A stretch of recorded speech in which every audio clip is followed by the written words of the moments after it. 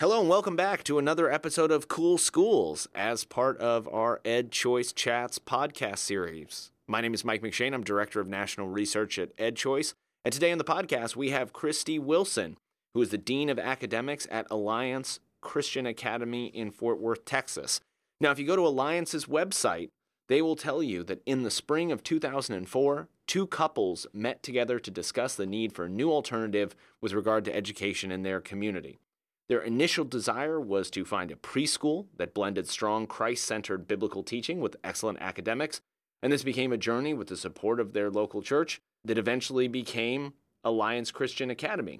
It is a university model school that has a high level of academic achievement with strong ties between parents and their children. It's a really interesting school. I'm glad Christy took the time to chat with me about it. And so without further ado, here is my conversation with Christy Wilson, the Dean of Academics at Alliance Christian Academy in Fort Worth, Texas. So, Christy, I think it would be great to maybe start at the beginning. How did the Alliance Christian Academy come about?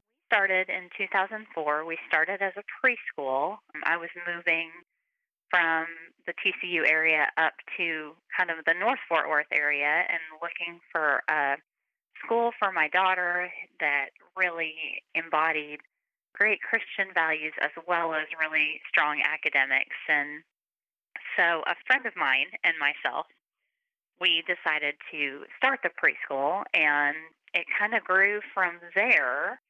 And then once we had decided, well, we kind of like the idea of part-time schooling, going to school part-time and being able to have time with our kids and work with our kids individually on some of those off days. And we found university model schools. And at that point, it was called NAUMS, the National Association for University Model Schools, and joined that organization, became certified and then accredited, shortly after that to kind of continue in that model. Sure. On the podcast, we've had some university model schools, but I know lots of people put their own kind of spin on it. So I'd be interested maybe from the perspective of a student, what might a typical student's day or week look like at your school? So our students are preschool through 8th grade students are on campus 3 days a week. They have electives built into their schedule as well as their core curriculum, which is why they're on campus 3 days instead of some of the traditional university models that the younger students are there 2 days. They come to campus 3 days a week. It's just like a regular classroom. They get all their initial instruction in those 3 days, and then they're sent home with assignments that are completed with the help of their co-teacher, which is typically a parent, on the other 2 days, so on the Wednesday and Friday, and they bring those back to school. We call them home assignments, not homework, because we technically only have homework Monday night coming back to school on Tuesday. But the other ones, they replace their school day. They kind of get the best of both worlds, having the ability to do school at home on those other 2 days. And so how do you work with your parents? So they are taking on a kind of substantial part of the educational process. Do you do like workshops with them or any kind of, I don't want to call it necessarily like professional development, but do you do any kind of development with them to help get them up to speed on your expectations or how they can best help their children? We do, and it varies depending on the grade level, but all of our parents are required to attend parent training that starts right before the school year starts. And that is an opportunity for them to hear from the specific teachers and grade levels that the parents and the children are going to have during that school year, their expectations, things that would be helpful to them, resources that they need to have, the best way to communicate between the parent and the teacher. All of those things are kind of set out at the beginning so that the parent knows specifically for this year, here are some things that I should be looking at, that I should be anticipating. Here are resources that will help me. We also have quite a few teachers who not only communicate through email, but they will do some short video lessons for the parents, if something's come up in class, for example, long division has come up in class, and there's a very specific way that we have taught that skill, they'll do a little mini lesson that they'll post for parents so that the parents can watch. This is how the teacher explained it, and they have that knowledge and ability to really help their kid with the same language that they may have heard in the classroom. So that's a really impressive thing for teachers to do. So where do you find these folks, and how do you recruit your teachers, and what, given the kind of unique model that you have, how do you work with them to kind of integrate themselves into this particular pedagogical philosophy? Well, we really rely mostly on word of mouth for recruiting teachers, and yes, have some fabulous teachers who really believe in the model and like the opportunity to pour into kids for part of the week, and also, maybe be at home to do some of the things that they want to do, or pour into their own kids for part of the week. So a lot of our teachers are certified teachers, but also parents who have decided, they want to be with their kids at least part of the time and not necessarily work full time. And so, really it's a word of mouth, God bringing them to us. UMSI does have a site where you can list kind of job opportunities for things, and we really rely on our parents a lot to put out the word that we're looking for this person, and hey, does anybody know somebody who might fit in this niche? Yes, and UMSI is the kind of umbrella organization for university model schools. Am I correct in saying that? Yeah. Okay, wonderful. Yeah. So now, it seems to me the Dallas-Fort Worth area, what is it, the Metroplex, is crowded with, there's lots of private schools there. There's lots of opportunities for families to move around. So how do you see your school sort of in the broader network of schools that parents could potentially choose from? I think we have a really unique kind of outlook on schooling. First of all, yes, there's lots of great 5-day private Christian schools. So if parents are looking for that, we're not the right fit. We really want the right fit. We want a parent who really does want a partner. They want to know their child, not just emotionally, not just behaviorally, but they really want to know them academically and help them move forward in that area as well. They may not feel equipped to homeschool them full time, or they may not have the opportunity because they are working part time in their own profession, but they still want to be kind of intimately involved in what their child's doing, and that's really where we fit and come in. They want to have the discussions about the great books that our children read. They want to be able to elicit those conversations, and really that idea of giving back time to parents so that they can speak in and be the first voice in situations, whether it be behavioral situations or just a cultural situation that that occurs, that the parents really get to be the voice in that. And so it's interesting you bring up this concept of time and giving time back to parents. I mean, I assume that's a kind of relationship that needs to be developed over time, and part of it needs to have some expectations that are set up at the beginning. I can imagine just in my own head a voice of perhaps a more traditional educator listening to the conversation that we're having and saying, how can you give parents 2 days? I mean, you only get 5 days a week anyway for 8 hours a day, and you're giving parents 2 of those. So how do you think about that? How do you negotiate that relationship? How do you make sure that you're all kind of rowing the boat in the same direction? Well, I think one of the big things is that we really believe that what our parents can impart to their children is so valuable.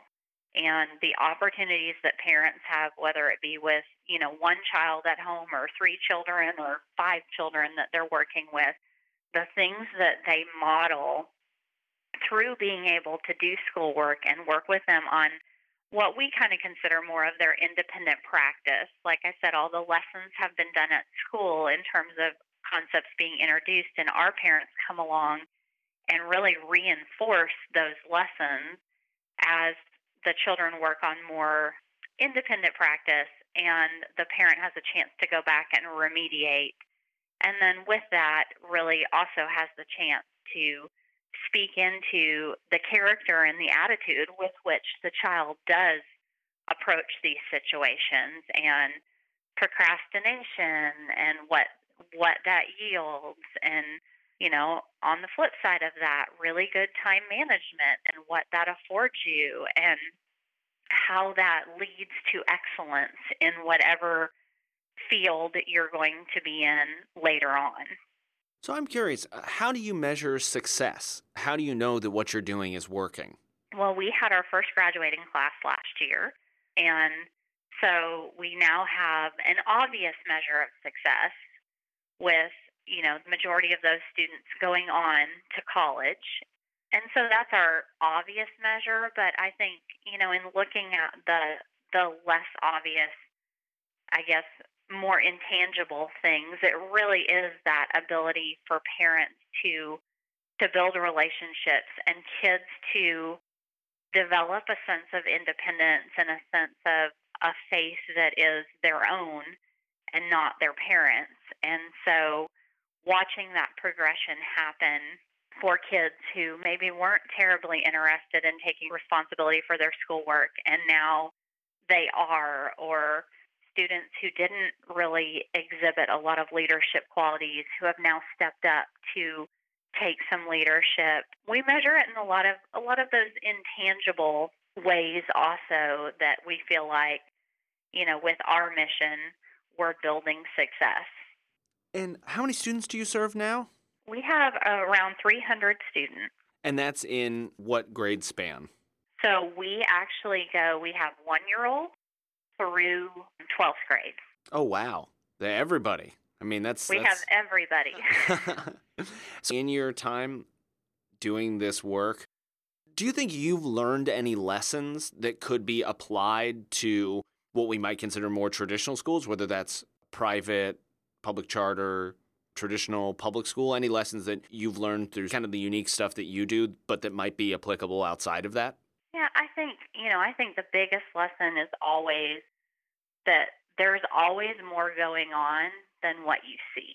Whether it's a behavior situation, whether it's an academic situation, there's always more going on than what it appears initially. And, we have the unique ability to be able to really dive into that and do ministry alongside these families, and then refer out when, necessary, of, hey, I think this might be a good avenue for you to seek some more support beyond what we're able to give you. And that's really probably the biggest lesson, probably one of the hardest things about being in a public school situation, that I was in initially, was my ability to feel like I could really meet the needs and connect with all my students in a way that I really desired to do that. I knew there was more going on, but a lot of times I was limited in the questions I could ask or the resources I could provide for them. So I'd love to know your story. So how did you get involved in this? And so it sounds like you had worked in a public school before, and I would love any sort of kind of comparison and contrast that you can give from that experience to your experience now. So I did work in public school. My first teaching job right out of college was a difficult one. I'm an idealist, and the situation I went into was not terribly ideal, and I think it's always hard. I've done some mentoring for student teachers, and so I know it's always hard to be a first-year teacher. And the situation I was in was a little beyond that, just because I had spent my life fairly sheltered, and I went back to the same school district that I graduated from, thinking that it would be like the experience I had, and it wasn't. And so in doing that, I experienced a lot and a lot of inadequacy because it seemed like in a lot of these kids' cases, their academic needs were so far outshadowed by some of the other needs that they had in their life. And I ended up going to graduate school, and I worked at a program at TCU that was a lab school. Fabulous. Just, hey, I need more information. I want to do this well, and I don't know how to do that. And so I spent 2 years doing my graduate work there and really being poured into by great mentors in that environment of this is how this can work, and here's some of the things that would set you up for success. So then I went back to public school, and different school, different district, better situation. I loved it. I really did. I loved the kids. I loved my administration, everything about it. Not everything, but for the most part, I didn't have complaints. It was very long hours and very stressful, and I knew having a family that I couldn't do both things well.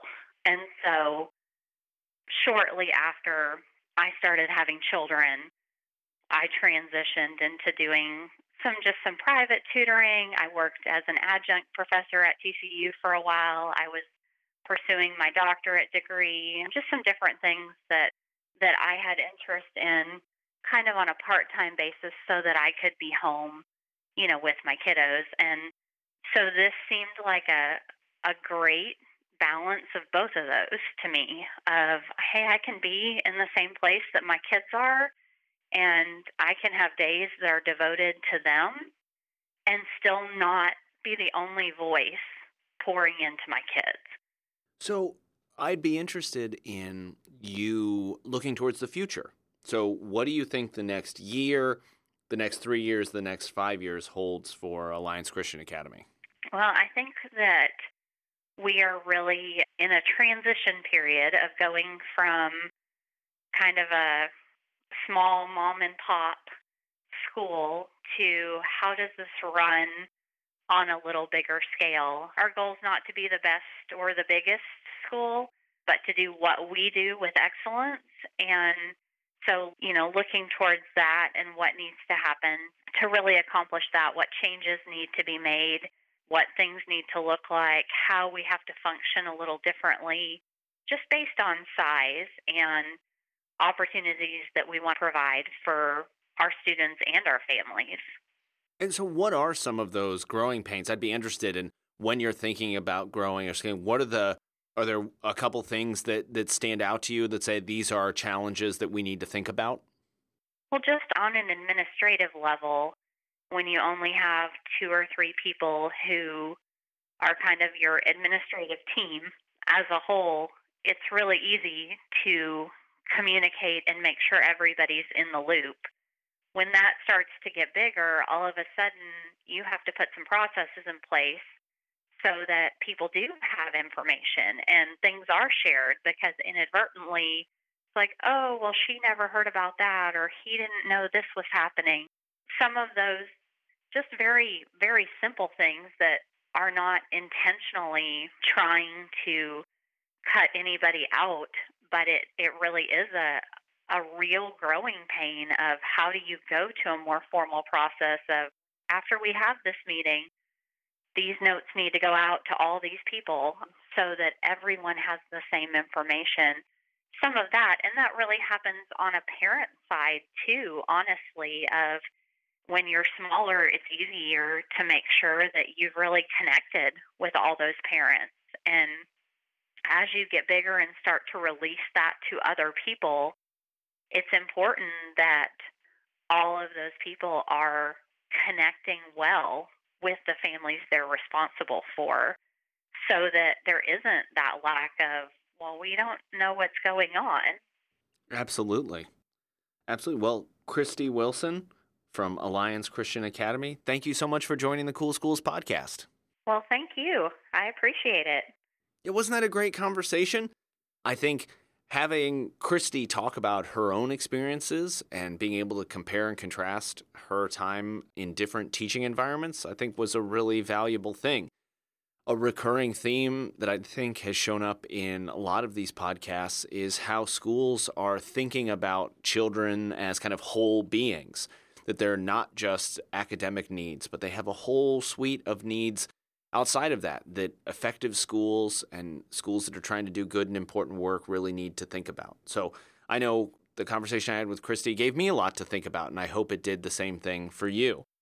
As always, if you'd like to find out more and have all sorts of thought-provoking things sent your way, please subscribe to our podcasts. This is a part of a longer series of EdChoice chats that we offer on a variety of topics, so please subscribe and you can get all of those. You can always check it out on our SoundCloud page, but you have to kind of listen like one thing at a time, and it's 2020. You can do better.